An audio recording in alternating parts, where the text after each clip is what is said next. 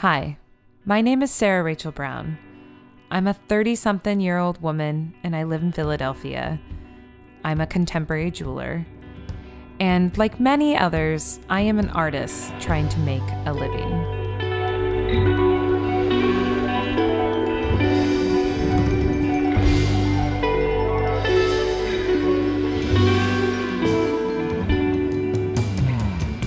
On this podcast, I'm going to broach the subject of value.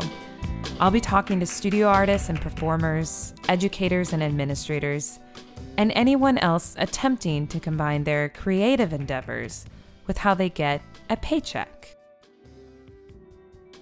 Hello, my listeners. Welcome to another episode of Perceived Value. I am your host and producer, Sarah Rachel Brown, a woman talking about money and putting it on the internet.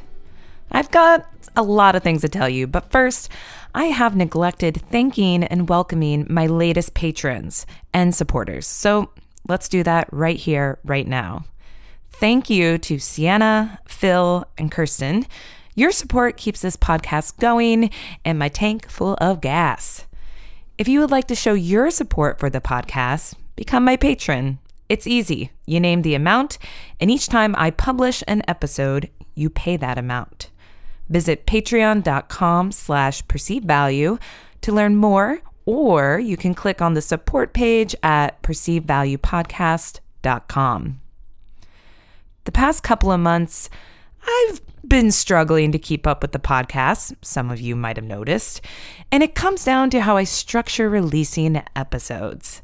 Since 2017, I have strived for a bi-weekly release schedule, year-round, no questions asked, which is slightly nuts, and is slowly but surely wearing me down. So, I have decided I am taking a hiatus, and during this hiatus, I'm going to travel. I'll be traveling to record, I'll be traveling to present at universities and connect with students and listeners, and I'm going to return in the spring with a whole new season of episodes ready to roll and a fancy new release schedule that, I'll actually be able to stick to. It's kind of like when artists never take a break from their studio practice. I mean, we've all known that artists. They just make and make and make. They don't stop and reflect on what they're making. At some point, it just seems like they're beating a dead horse, but they can't really see it because they're in it. They need to stop and take time to, reflect and think about new ideas and techniques. So yeah, that's me. I'm the artist. I'm beating the dead horse. So I'm going to reflect. I'm going to do some research. I'm going to regroup and approach season 4 of the podcast in a completely new way. You guys, it's going to be great. But, before that happens, I still have a few interviews to release. So let's get to it. Today's guest I alluded to in my previous episode's introduction.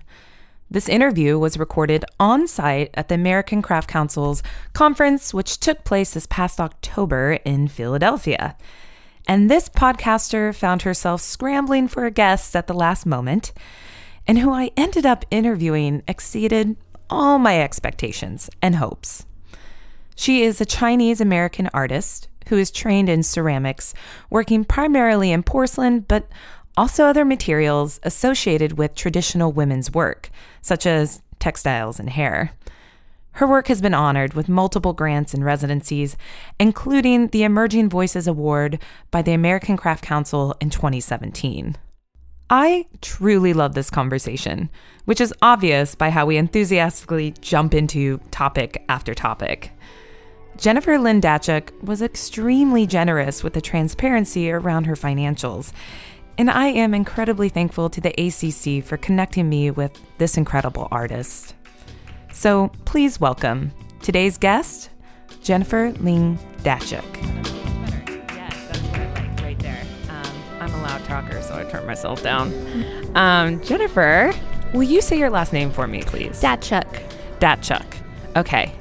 Got that. Yeah, and Ling's my middle name, but there are like a few Jennifer Dachuks out there in the world. So, yeah, and it's also just, I feel like sometimes it's like a stage name. So, yeah. Oh, yeah. I relate to that 100%. Yeah. I'm Sarah Rachel Brown because Yeah, there's so many Sarah Browns. Yeah.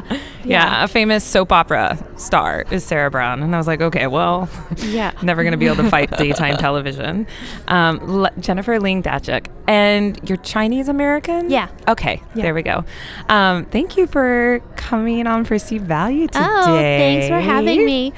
You guys, we're at the Lowe's Hotel in downtown Philadelphia. Today is the first day of the American Craft Council Conference being held October 10th, 11th, and 12th. And we're in the conference center. Have you already registered? Like, did you pick up your name tag? Yes, just did. Girl, you're ahead of me. I haven't even done that I yet. think it got thrown at me, so Yeah. I'm okay. They're like, you're here. Yeah. Here's your name tag. Yeah. We're on the second floor in something what they're calling the Sky High Craft Facility. Yes. Sky High. Oh, here we go. Sky High Facility for Creative Work. Just saw a sign. And so Schiffer Publishing House has what they're calling pods. We're in these kind of hilarious little things. They're yurt structures. That's without what they the are? covering. Yeah, they're kind of amazing. I'm amazed that they're standing. Yeah. I mean, I recognized, I was like, why does this seem familiar? Yurts. I was Yeah. talking about yurts with my friends the other night, and they're Yeah. like, they had no idea what a yurt was. And I was like, how do you not know what a yurt It's like is? the most amazing sleeping experience. Mm-hmm. Yeah. I haven't gotten to sleep in a yurt, Yeah. but I've been in yurts. Yeah. So there's 3 pods, yurts, and we're in one, which is nice, we're sharing with the American Craft Council Library, which is cool. With Beth, shout out to Beth, who is helping me get set up. So yeah, Perceived Value is here, and I just wanted to take time and speak with artists who are, of course, coming to the conference, because sometimes I'm always like, who goes to these things? This is my first ACC conference. Mine too, actually. Really? Yeah. Where was the last one? Omaha. That's right. Yeah. I remember I was a resident at Aeromont at the Yeah. time, and I remember one of the residents was going to the conference, and I was like, I didn't even know that existed. Yeah. And then I was bummed. Yeah, same. And I think because we work with certain disciplines, we kind of already have our medium conference. Yeah. Like with metals, it's SNAG, and with ceramics, it's NCECA. So, especially if you're an artist and you're working, you're engaged in your practice, sometimes like stopping to go to a conference or spend money on a conference is like super hard. Yeah. And it's always like, what is the value? What am I getting out of it? Yeah. You know, because I'm a hustler. I haven't paid for SNAG full price only like once. Good for you. Thank you. Yeah. Yeah. Well, you know, it's kind of That should be on your name badge. how many I view conferences the same way I view grad school. If you're Yeah. not getting paid to go, what are you doing? Yeah. Oh, no offense to everybody out there that's always paying, but I don't think I could afford it. I couldn't afford to Yeah. come to this conference if I wasn't working for it. Same. And I think, well, just like my experiences with NCECA, like as a student, the institution always helped us go because they saw Yeah. the value in the educational part of it, which I think schools, universities should do that for their students. Yeah, absolutely. As an artist, I think I volunteered. I did everything to like subsidize the cost in hopes that I could network or meet people or learn more about things. And sometimes I always come back exhausted and Yeah. depleted with maybe like a little bit of inspiration. Yeah. So it's like trying to find that right balance of like, is this worth taking time out of my studio practice? And your life. Yeah. I mean, yesterday was my last day at my 9 to 5 because I'm doing this, taking time off, you Yeah. know. Congrats. Yeah, thank you. My paid vacation days, going to a conference. And then I'm leaving to teach at Penland right after. Oh, cool. And they were like, oh my God, have so much fun on your vacation. And I was like, You're like, I'm working. my sales director was like, you know, the next vacation, air quotes, Yeah. that you take should actually be at like a beach or something. Yeah. And Yeah. I think as artists, I don't think I've ever taken a vacation. Oh my because every God. time, if you do, like when you do residencies, everyone's like, oh, that's so great. You get to go to Germany or Netherlands. I'm like, I'm technically working. Yeah. Like, and it's not, like, I do eat a lot of desserts and like go see things, but it's still like a really active studio practice. And Yeah. you have to show up at your residency and like you like meet your colleagues in fields and all over the world. Like that's like a mental energy that is labor. Yeah, it really is. You're always on, and it's hard to describe. Even when you're like going to dinner and having drinks and whatever, it's still like a different mindset. Because no one knows you too, so you have to almost be like your best self sometimes, which Oh my God, I feel like I've never had this conversation with somebody and I'm loving it so much because it's so true. Or like going to Munich Jewelry Week or New York City Jewelry Week for me, those, it's really fun, but like it is a different type of fun. Yeah. Also, Jennifer, damn, you need a vacation.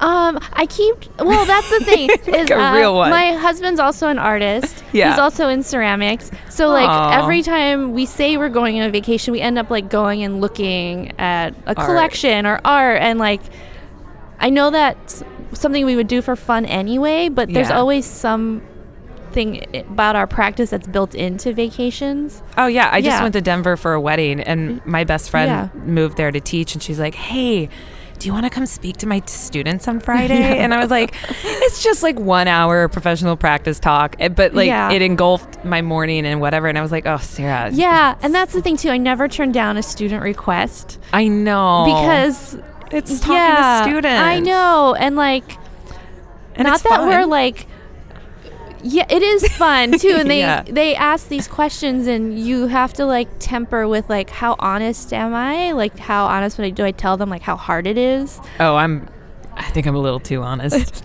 Like, how do you crush their souls? Do you like? That's the part that's like, yeah.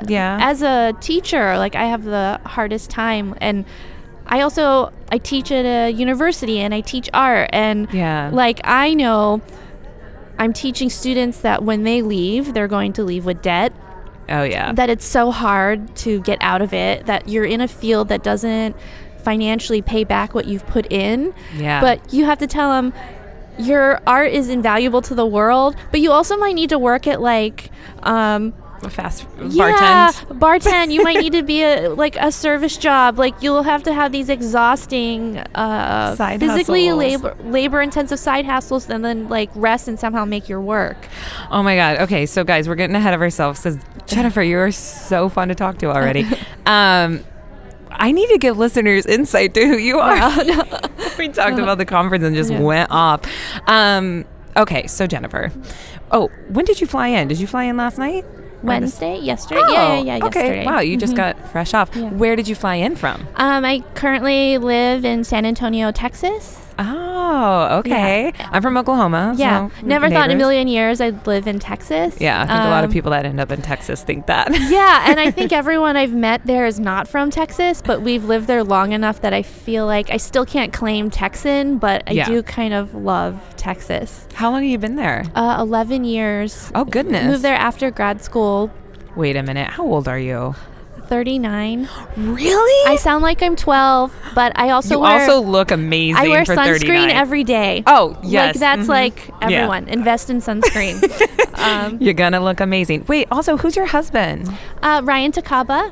He's a Takaba. ceramic artist. He works really architecturally. His practice is based on daily rituals. I'll have to look him up. I mean, I love ceramics, and I used to joke that I was like an honorary ceramic artist when I lived at Penland and things, like because all my partner was a ceramic artist, all my best friends were ceramic artists. I was always hanging around the wood-fired kiln. Yeah, it's a great community aspect. Oh my God, it is. Your guys is. I mean, I want to go to NCECA next year. It's in Richmond. I think I am going to go. Awesome. And I come to conferences and I'm like, our snag is huge, blah, blah, blah. And we're just like a drop in the bucket compared to NCECA. It's like a tiny island. It's like 4,000 to 6,000 people. It sounds overwhelming. It is. Big. Yeah. It's overwhelming in the best like high school reunion way. Yeah. So I'm assuming, so you down there, do you teach? Like, what do you do for a living? Yeah, I teach at Texas State University, which is in San Marcos, Texas, which is right in between San Antonio and Austin. I've been there. This is my first semester there. It's a tenure track assistant professor of art, and I run the ceramics department there. Congratulations on the tenure track. That was... They're like, I'm a broken record. They're like unicorns.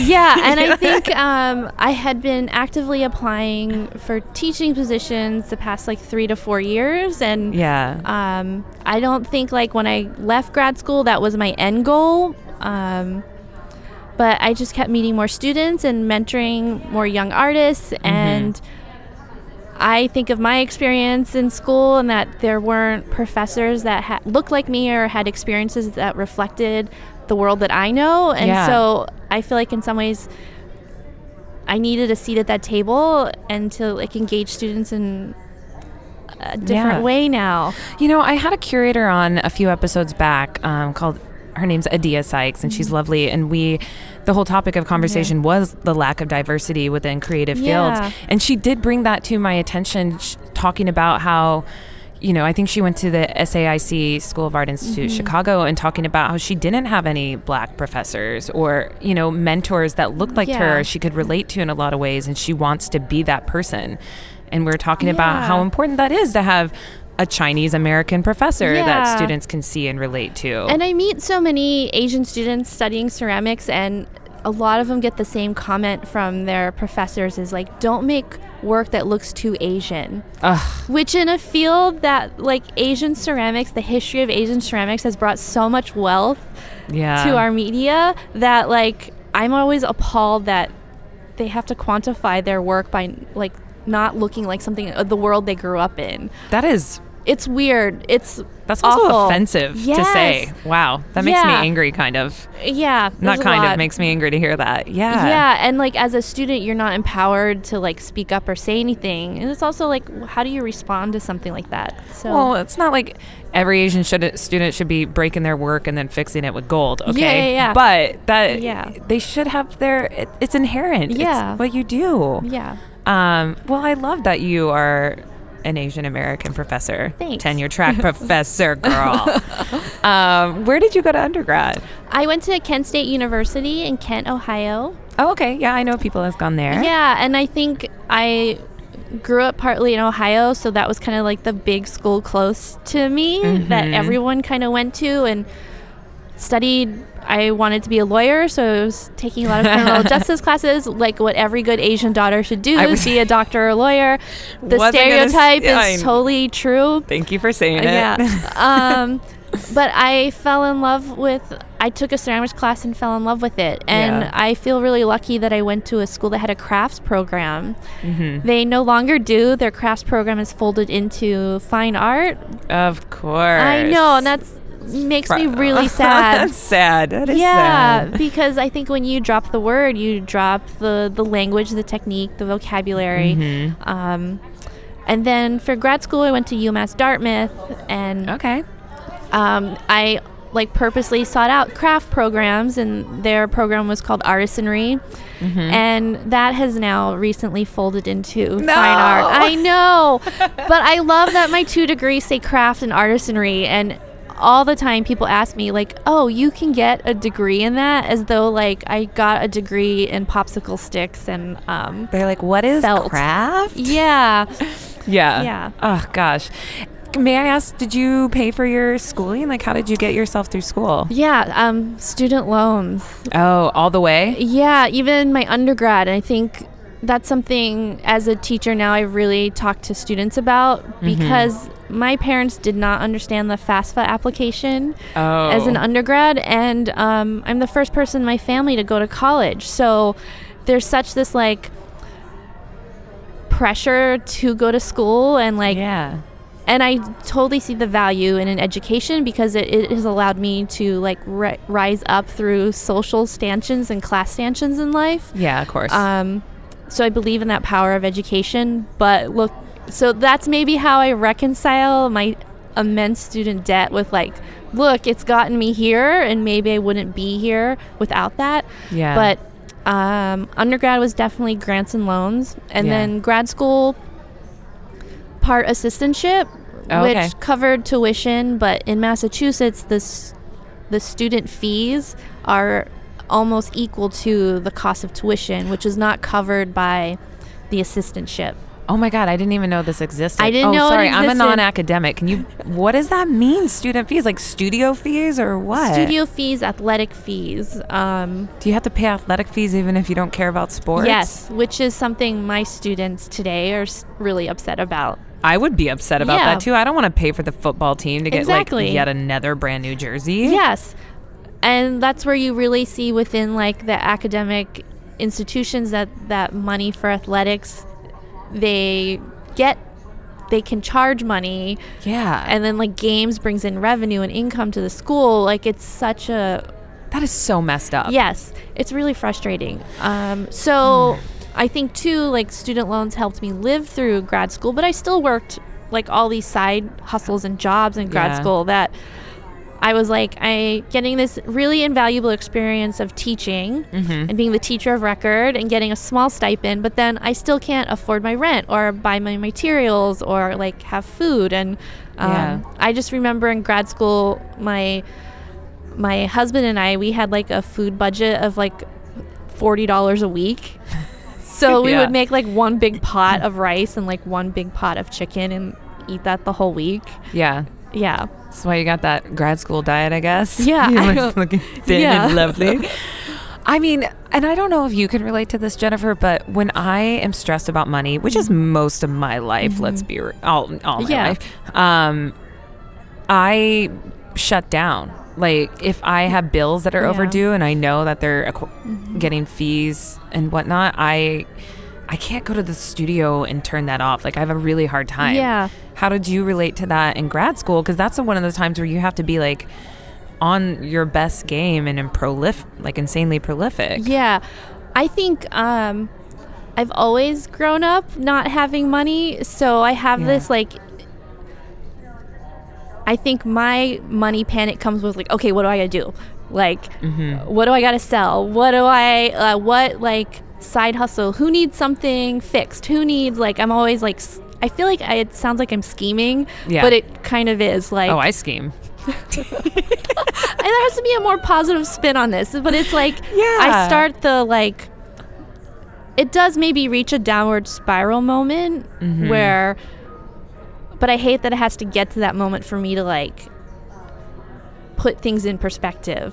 Yeah. Of like, okay, well, I can't do this month. Yeah.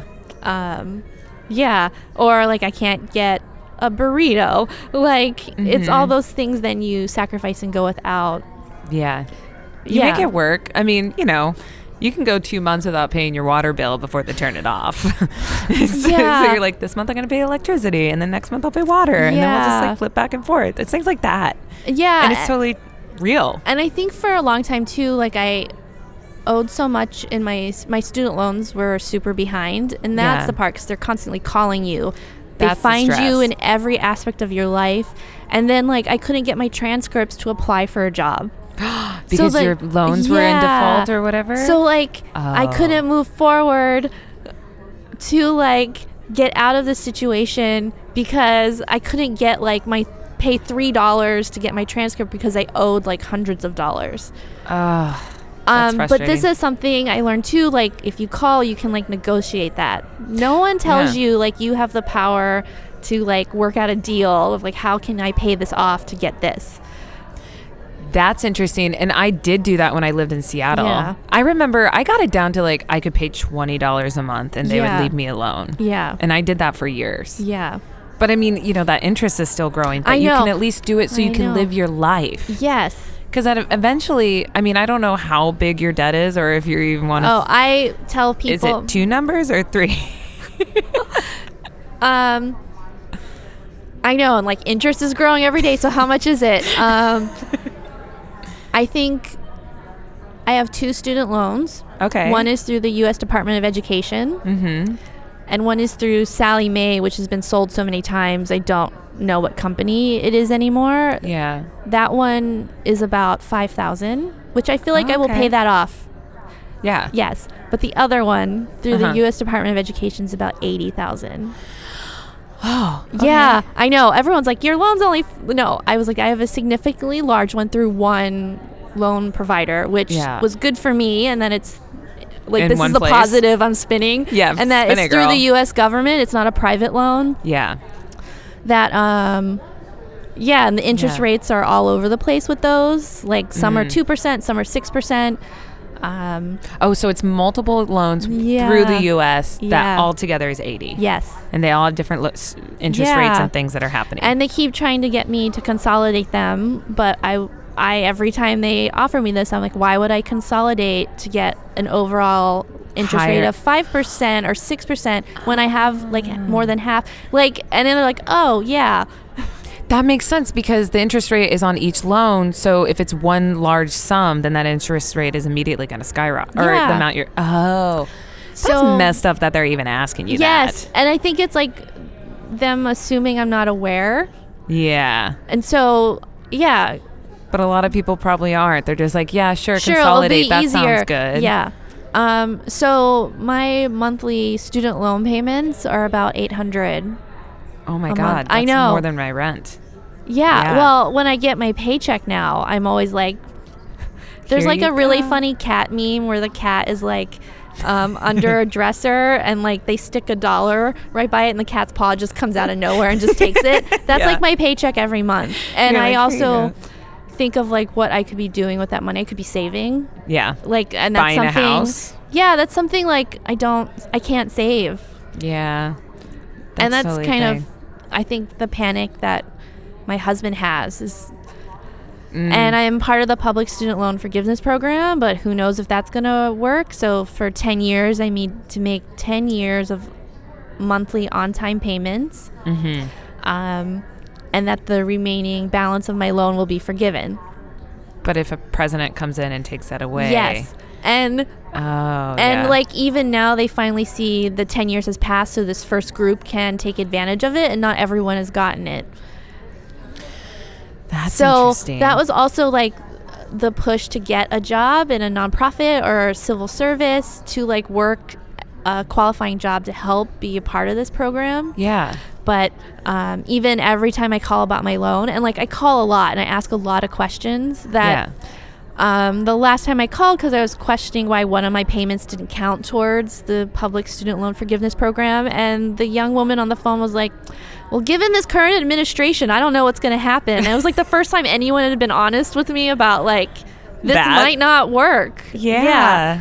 That's important. Yeah. So you had asked me, I mean, when we were briefly discussing not going on real vacations, how honest we are with students and whatnot. I mean, I feel like I'm brought into the podcast has kind of given me this name as somebody who is very transparent and candid about it. And so I have found this new role within my career I didn't expect, is going in and speaking with typically seniors or professional practice classes, which is usually like their last year. They're like, oh, you're just about to leave and try to start a career. Here's one class to get you ready.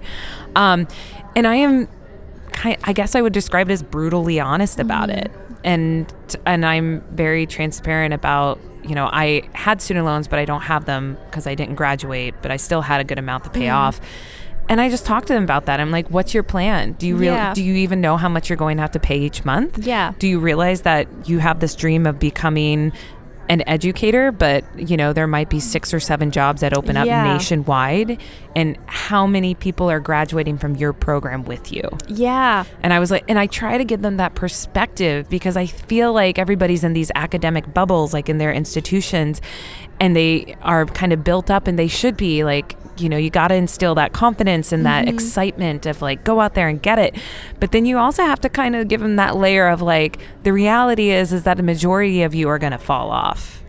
Yeah. And I remember in grad school, towards my last semester there, I think you plan so ahead in your life, like you apply for something and like it's for something for like a year. So you're always like trying to like put all your eggs in one basket. I remember finishing my thesis work and applying for jobs, and my grad school teacher was like, why are you doing this? I was like, because I need money. I need like some financial stability when I leave this place. And he's like, you know, your work gets the job. Like, go out there and make like really strong work, and then like these opportunities will come up. Yeah. And I was like, I like left really upset, because I was like, is this how the system is? Is that real though? Like, I kind of think it is. I think this is like, you kind of need to have strong work, a strong practice. Well, yeah. And then that kind of opens doors for you. But you have to pay for a studio space. I know. And that's like all, and that's when I get upset at people that talk like that. It's like, that's not the whole picture. And it's really Yeah. privileged to talk like that. And I think art has the art world is set up that way, though. It is. Like, yeah, if you need to be in exhibitions, they're on your Yeah. CV, but you have to pay for juried open calls. Yeah. So you're paying for someone to look at your work, but like so much work goes involved in like documenting your work. Yeah. A lot of money. So I even like talking to my students, like some of them don't have computers. So like, Yeah. where do you do that at? And I was like, yeah, actually, we take it for granted that we all have access Yeah, we have a to computer. technology. Yeah. And then, yeah. And then if you're invited to a show, which like is great because you think, oh, I finally made it. Like people are seeking me out, but then you still have to pay for shipping. Oh my God, I'm dealing with that right Yeah, now. it's just so expensive sometimes. It is because I got asked to co-curate a show for New York City Jewelry Week, Yeah. and I have really struggled with it. We've had a lot of talks. It's 3 of us. We don't have a budget. We're trying to get a gallery space in Manhattan, and so gosh. we decided to do invitational. But the artists have to pay for shipping, and I was really hesitant even asking international artists. Yeah. Because they have to pay for the shipping both ways, and this is my first time doing anything like this, and I've been like, oh, this is really awkward, but I guess that's expected. And then like I feel like I would probably do it hoping that in New York City like you would get lots of people to come see it, and that Yeah. you would hopefully get another opportunity. So like you're like banking this on this assumption that there'll be a payoff in Yeah. some way. But sometimes you get nothing. Yeah, and the work will be for sale, but I'm just like, will it sell? Oh my God. We're trying to find ways, like our idea is to photograph all the work while we have it and then Yeah. put it on a website so it's available for sale on Yeah. the website, and then push that for months afterwards. And I've been really shocked that a few international artists have reached out to me asking if they could be in the show. And and they're artists that I loved, but I was like, I'm not going to ask them because I have to ask them to pay for shipping, and Yeah. I can't even bring myself to do that. Yeah. We're looking at each other like, I know. I feel you. So wait a minute. You have the power within your department to bring these conversations to students. Mm-hmm. That is so cool. And it seems like you're doing it. Yeah, I think that's like, I feel like your role as an educator is to like share your experiences, Yeah. and you want to create a supportive classroom environment, Yeah. but you also need to be realistic. And all of them know, I don't know if it's also what's after millennials, Zennials. Oh, I don't know. Yeah, they're all like politically and socially engaged. Yeah. But I also feel like because so much is happening in the world that this is like something too exhausting to focus on too. Like they just want to get Yeah. through school. I think they're still in this protective bubble in the classroom, Mm-hmm. which I want that place. I want it to be that Yeah. way too, because they're dealing with so much in the world that, yeah, how can we set them up for some success when they leave? Like, what are Yeah. some goals they can have now? Like, who can they meet to like make this a little bit easier for them? So yeah, meeting professionals like you or Networking. Yeah. Yeah. Those are the things I always push. I'm like, network your butt off. You Which never know who's going to give you a sounds job. so sleazy, Yeah. but like you have to do it. It's always just come natural to me because I love Yeah. people and I love meeting Yeah. people. So like coming to a conference, that idea of trying to meet people and have drinks with them, I think going to drinks with new people is fun, but some people here look at it like work Yeah. and they're like, it's daunting. Yeah. Not for me. But Yeah, well, Yeah. I think now I see, like, as a student, I probably thought that way of Yeah. conferences because it's kind of intimidating to go up to people. Mm-hmm. But I tell everyone, please come up and talk to me at a conference. That's like why I'm here. yeah, same. Yeah. I try to be really good about this too because I remember my first snags, eye contact. Like when somebody's walking through the lobby, often students are like, who's here? And they're kind of looking. And if you can be somebody that looks up and just sees them and smile, that could make all the Yeah. difference. Yeah. Like it's really important to I don't take for granted walking down the hallway or getting in the elevator because people are looking at your name tags. And if you give them an in, Yes. any kind of body language or smile, Yeah. that can go so far for a student. Great advice. It's really important. Yeah, and like every conference has like a resource table or somewhere where everyone kind of hangs out. Like just go and hang out there. And I feel like it's our responsibility as those who are kind of like now in the field and have been on the other side to not just say, I'm just going to get drinks and have a quiet dinner with my friends and sneak off that I've known for 10 years. Like, you got to kind of like put yourself in the lobby having a drink where people can approach you. And it's not always fun to have to like meet somebody new at 10:30 at night when you just want to see your friend you haven't seen in a few years. But it's kind of your responsibility in some ways. And you have to understand that. Yeah. I know I brought students to NCECA for the first time, and I just went and introduced them to everybody I know, and they were super embarrassed because it was kind of like that mom thing. And I'm like, no. But then I'm like, you're all embarrassing me. Like, look up and say hi. Yeah, like, get it together. Yeah. Like, I'm helping you out here. Yeah. So then to go back to that though, like in your program, because I love how honest you are about this, and because of that, are you pushing more professional practice focused classes and conversations? Like, yeah, and one thing I have to say, my colleagues at Texas State are amazing. They are all super engaged professionals. Like their practices are next level. They are the top of the medals. Yes. Who is it? Beverly Penn. I don't know Beverly. She's been there a while, but her work is still super contemporary. Okay, she's amazing. I'll look her up. Hey, Beverly. Yeah, and I love that we have a medals program because not a lot of schools do. We have ceramics and metals, and then part of sculpture is soft sculpture / textiles. Oh, okay. Love that too. Yeah. They feel like it's not enough to have its own textile department, though. All right. Which I know. I'm like, textiles is hot right now, just like ceramics. Yeah, like,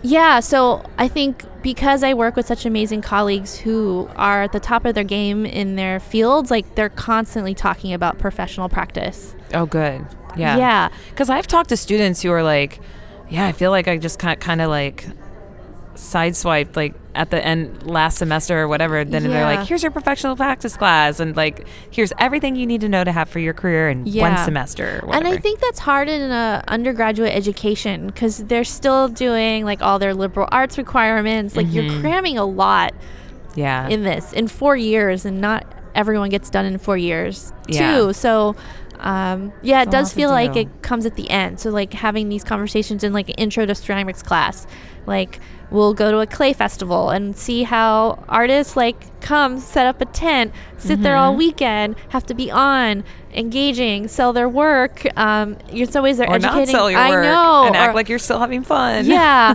exactly. And like, how do they structure pricing? Like, is that like a lifestyle you want where you are direct to consumer and you are the face of your practice? Yeah.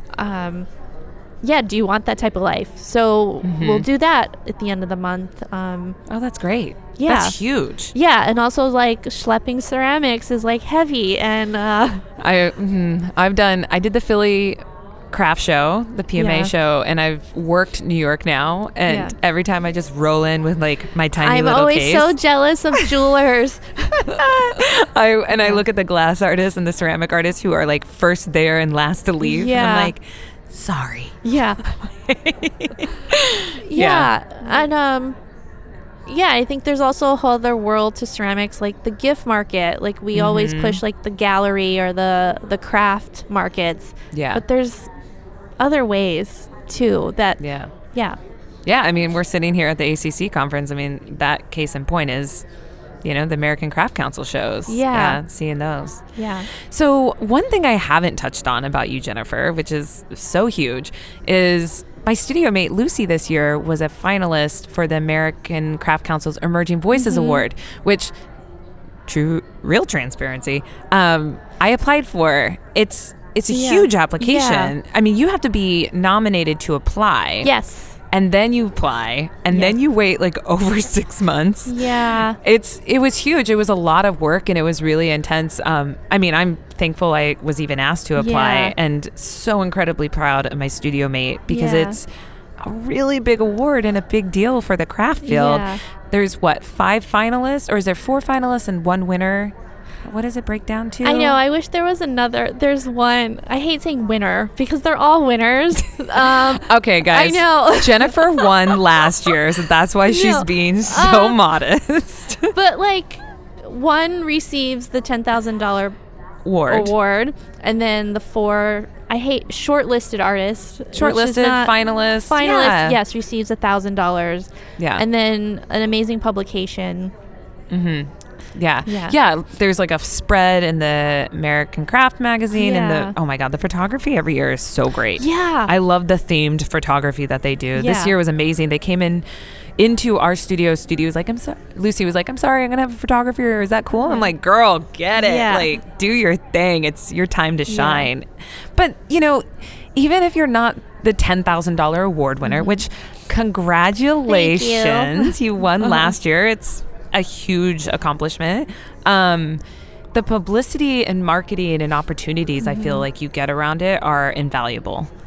Yeah, for sure. And I think to be nominated to apply for something is like part of the art world I was like felt untouchable, or like I had no access to. So it's also kind of to think about it like someone is looking out for you and your practice. Yeah, girl, same. I mean, I wasn't a finalist or anything, but I was still incredibly honored that someone noticed what I was doing. Yeah. So I don't even care. And that application kind of came at a time where I was really struggling in my studio practice, and it got me back on my game. Like, get your new photos, rewrite your bio, rewrite your CV. 2 questions you had to answer too, which those essay questions killed me. Like they're like, how does craft fit in your practice?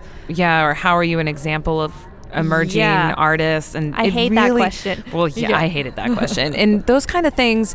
And this is what I tell students all the time, apply to everything, because these things get you thinking about your practice. And I think even just doing that application, last summer, pushed me in ways that I didn't realize I needed to be pushed at the time. Yeah, in some ways too, I was the juror for this year's. Yeah. That being on the other side of it and seeing it, I just remember when I was talking with the other 2 jurors, like, this was so much work, because you're curating your work for us to see. So everyone like put their best foot forward. Everyone like was amazing. Yeah. It was really hard. I feel you on that too, because I've been a core fellow at Penland and a resident at Aramont, and both positions lead to you being a part of the next application process.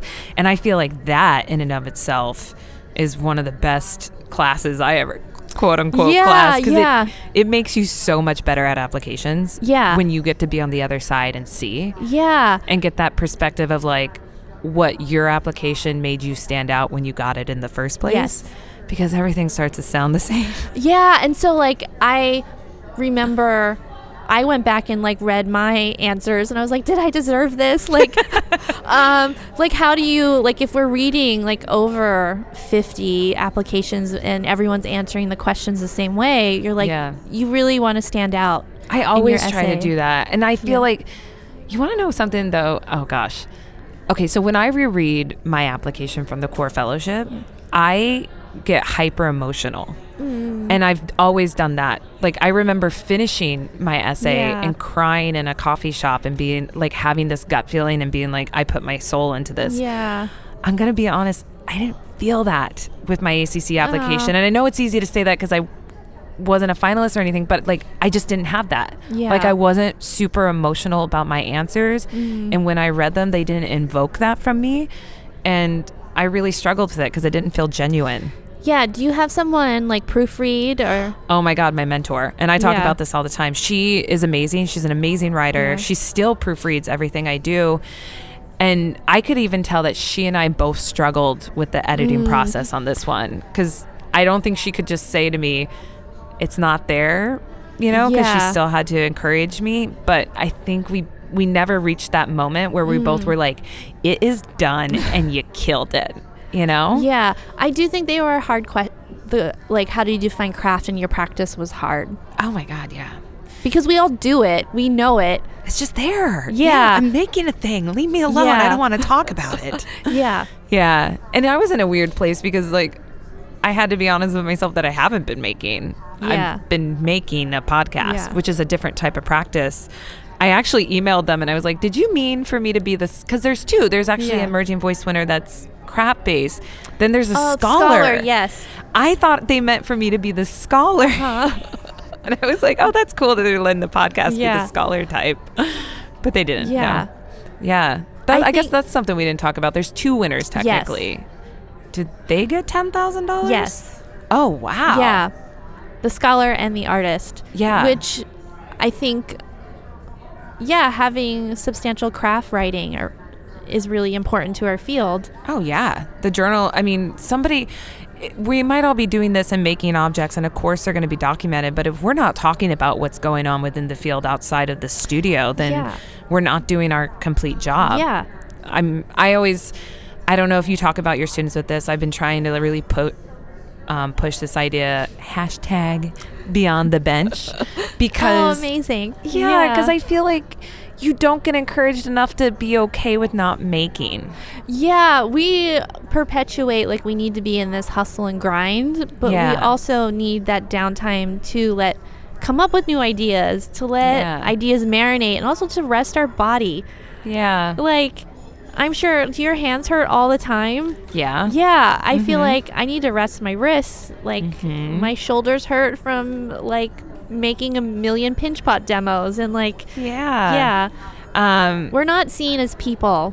Yeah. That artists are people, and that we need to spend time with our families. I'm struggling. I just met somebody who I like, and I haven't been in a relationship in a very long time, or dated anybody in a long time, and I'm dying. I am so tired because I didn't realize that I don't give myself time for anything but my work often, and so finding that time to spend with him and get to know him is taking away from the podcast and everything else. And it's like, oh God, am I really that person? Every friend I have who's an artist and starts dating someone.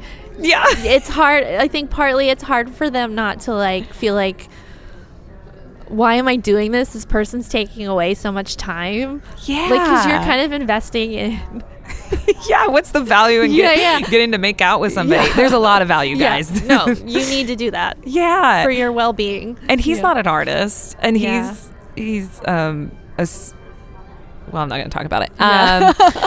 Sorry, guys. You don't get everything on this podcast. But I like the fact that he's not an artist. Yeah. Because he doesn't have a studio practice that I have to fight. Does he have a hobby? I mean, he's a musician. So that's still an artistic practice. Yeah. No, exactly. Yeah. There. I mean, of course, there has to be something there. I don't think I've ever dated anybody that wasn't either an artist or a musician. I think that's just something that I'm naturally attracted to. Yeah. I think because my husband's also an artist, we kind of get stuck in this. We know our practices take time, so we're like, okay, you go do you. I'm gonna do this, and then we're like, we are in the same room or in the same studio, but we haven't spent time together. That is different, and that's too. something being married 8. I think we've been married 8 years, and then dated for 7. Wow. Yeah, that we kind of have to say, hey, we have to let's go to a movie or hold hands and talk at a restaurant. And I think because we both work in ceramics, we talk so much about it that we've gotten better at being hey, I can't process this right now. Sorry. I love that tangent we just went on. Hello. But to get back to it is we're just talking to students, just pushing that idea that everything you do in your practice, whether it's being on a podcast or working on an application and whatnot, that all lends to it. And I don't think we give ourselves enough permission to be okay with not always just making. I think it's important. Totally. We're getting close to having to wrap up, but girl, I gotta ask, what did you do with that $10,000? Okay. Paid my student loans? Please say no. No, I didn't. And that was something I debated about. Yeah. But I felt like I should use this money to make new work or a substantial body of work, and that would hopefully open more doors or carry me on to the next project. And that's kind of what I did. I used the money. I was at a residency in the Netherlands, and I used it to do everything I wanted to do. at That's this amazing. amazing facility. I put it back into my work. I worked How with long was the residency in? 3 months. Oh, my Yeah. studio mate just did a residency in Yeah. Amsterdam for 3 months. Yeah, it was Yeah. at the European Ceramic Work Center. It's a really expensive residency. I had partly a grant through the Linda Lighton International Artist Exchange Program, but it Yeah. didn't cover. And also, I needed that money to cover my living expenses while I was away for 3 months. Like, we forget about that. Like, Yeah, you how have to pay amazing- rent at home. yeah, while you're and my doing these bills things. and and then I think I made work and bought materials that like just lived as ideas in my sketchbook, Yeah. which was really amazing. So did this one experience kind of take the majority of the 10,000?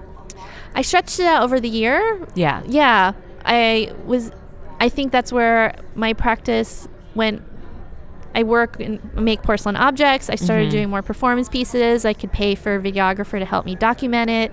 Yeah. Like, I felt like I also just paid to work with a lot of artists who I wanted to work with in my community. That's awesome. That's giving back. Yeah. Yeah. Like, and I also want to pay them what they're worth too. It wasn't Yeah. like me going, I only have this much. Can I make payments? Can we barter? Like, I was like, tell me how much and I want to pay you. I So- love that feeling when you're like, I'm Yeah. going to pay you what you're worth. Yeah. Yeah. I know. And we didn't have to do the awkward, like, like, can you afford this much? I'm like, don't do that. Tell me, what do you always charge people? Yeah. And then, like, the one fun thing I bought was a Dutch bike.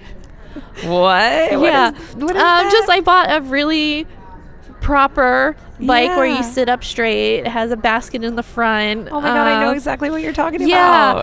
about. And you brought it back to the States? Yeah, and shipped it back, which, It's expensive. yes. Good for you. You needed, I mean, I Thanks. think like too, it's so important to like celebrate and I take know. time. We're Yeah. such work focused that it's like, come on, have all Yeah. those desserts while you're in, Yeah. you're in the Netherlands and Yeah. buy that bike. And Yeah, and I love that that bike reminds me of my time there, and I Yeah. felt like it was the perfect time in my career to stop, kind of reassess what I'm making, how can I push my ideas a little bit further, and I rode a bike every day I was there. Yeah. I think it helped because I ate a dessert every day. Like, it was a really nice working routine, and so when I have my bike here in the States, it's reminds you of just, that time. yeah, and then I can just get on it and go for a ride and clear my mind, and I'm allowed to do that. Like, I'm allowed to like get out of the studio Yeah. and do these things. It's important. Yeah. Jennifer, it has been so lovely. Yeah. I feel like you're somebody I could keep talking to for hours. 'Cause Oh, yeah. we're Let's- so on the same page Yes. about. Well, when you were sitting down, what did you say? I was like, guys, truth be told, my other guest I had planned, she had something come up, so she had to cancel. So Jennifer stepped in, and I was like, yo, I'm sorry. Like, I don't ask last minute because people are so vulnerable or uncomfortable talking about money. And what did you say? I was like, growing up in a Chinese family, like, I feel like everyone knows how much I make. They know what my bills are. Like, we're so comfortable asking these really blunt questions about money because I think also your family's kind of involved too. Yeah. Like, and also I want to be transparent. Yeah. That's why I tell everyone how much my student loans are. Like, I have to work really hard to pay that off so I can still live. We're kindred spirits. I mean, Yeah. and I was like, oh, white people don't want to talk about it. Like, I just got a substantial raise and promotion at my work, and everybody just kind of Congrats. Thank you. It was, girl, I negotiated. Yeah. Oh, I can talk forever about We'll that. have to do a part. bonus episode where we talk about negotiating. I've cried in negotiation. I have Yeah. been a hot mess Yeah. the last couple of months. But I brought it up with a couple of my closest friends know that I Yeah. do perceive value, so they know I'm going to talk about it bluntly. Yeah. But a few people have just kind of cringed a little, and I was like, oh, that's right. Like, we can't talk about Yeah. this because society says it's not okay. Yeah, I think too you need to have that like little group that you can be really honest with Yeah. numbers Yeah. because we need radical transparency, and I love that like museums had that spreadsheet. I Yeah. got a coffee date with Michelle. Oh, awesome. I'm Like, really it's excited. so amazing. Guys, we Yeah. can't talk about it right now, I but know. you'll Yeah. know soon enough what we're talking about. Yeah. Yeah. And so even when I got my teaching job, I asked someone, are you uncomfortable with this? Like, can you tell me? Yeah. So I know what I'm asking for. Yeah. Good for you. You need that. God, you're in Texas? Okay. We'll figure out a way to come together again. Yes, I would love that. We have to have more. Yeah. Maybe at Ensika. Yes, please. Yeah, because I'm coming. Okay, I'll be there. Well, you guys, this was so great. Jennifer, thank you so much. Oh, thank you. This was so much fun. I know, and it's just the beginning of the conference. Like, hardly anybody's here. We got 3 days ahead of us. Yeah, so it'll be good. It's going to be great. Well, everyone, this has been another episode of Perceived Value at the ACC conference in Philadelphia. As always, thank you for listening. Perceived Value is recorded and produced by me, Sarah Rachel Brown. If you love the podcast and you want to show your support, become our patron. Visit patreon.com/perceivedvalue to learn more, or check out our website at perceivedvaluepodcast.com and click on the support page. As always, thank you for listening.